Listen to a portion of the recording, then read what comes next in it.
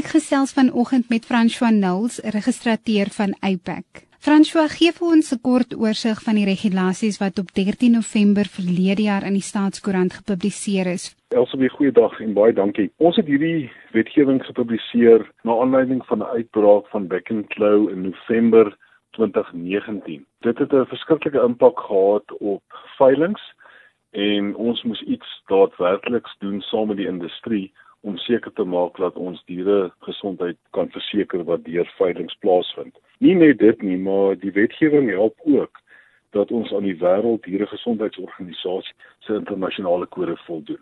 So hierdie reëls is van toepassing vanaf 13 November 2020, maar daar is 'n 6 maande grasieperiode. Vertel ons hiervan. Kyk, die reëls is 13 November en dit beteken daar moet vergunning en tyd gegee word aan lewendehawe-agente om hulle self te vergewis van die reëls en dan ook die nodige wysings soos byvoorbeeld infrastruktuurveranderings te kan aanbring. So ons gee vir hulle tot en met 30 Junie om hulle self in terme hiervan te vergewis en dan sal ons van daar af die amptelike implementering hanteer. En wat is die doel van hierdie reëls? Hierdie reëls het ten doel om veilingsmaatskappye te help om die risiko van verspreiding van beheerde en dan ook aanmeldbare en ander dieresiektes te verminder.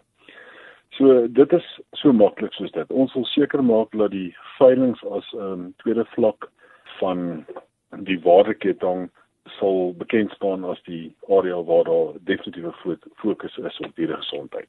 En Francois, hoekom is dit belangrik dat agente voorsorgmaatreëls by veilings moet toepas? Wel, soos ek gesê het, die waardeketting is vir veilings is die tweede vlak van identifisering van dieresiektes.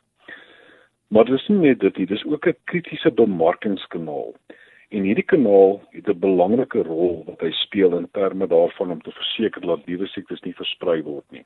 Die lewende hawe waardeketting is in die orde van omtrent 85 miljard rand per jaar. En 'n baie groot persentasie hiervan vind plaas deur veilings. Veilings is dan ook daardie ideale punt waar die prys ontdek word en ons moet dit nooit vergeet nie. En waaraan moet lewende hawe-agente voldoen? Agente moet aan die volgende voldoen. Hulle moet 'n proses van rekordhouding en dan prosesvloei by die veiling implementeer. Registrasie by APAC, dis nou ek as die reguleerder, hulle moet by ons registreer.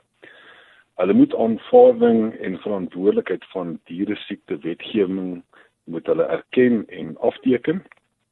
Ons verwag ook dan dat daar 2 keer per jaar 'n onafhanklike eksterne audit gedoen word op die biosekuriteitsproses. In terme van die eerste audit moet dit finaliseer wees teen die einde van die jaar, dis dan 31 Desember. Ons sal aan die hand daarvan dan aan die minister verslag gee oor wat is die vordering met dieresiektes en dan ook hoe die lewende hawe-agent homself daarop voorberei het. En dan die laaste belangrike ding is elke veilingsperseel moet 'n biosekuriteitspraktisyn aanstel.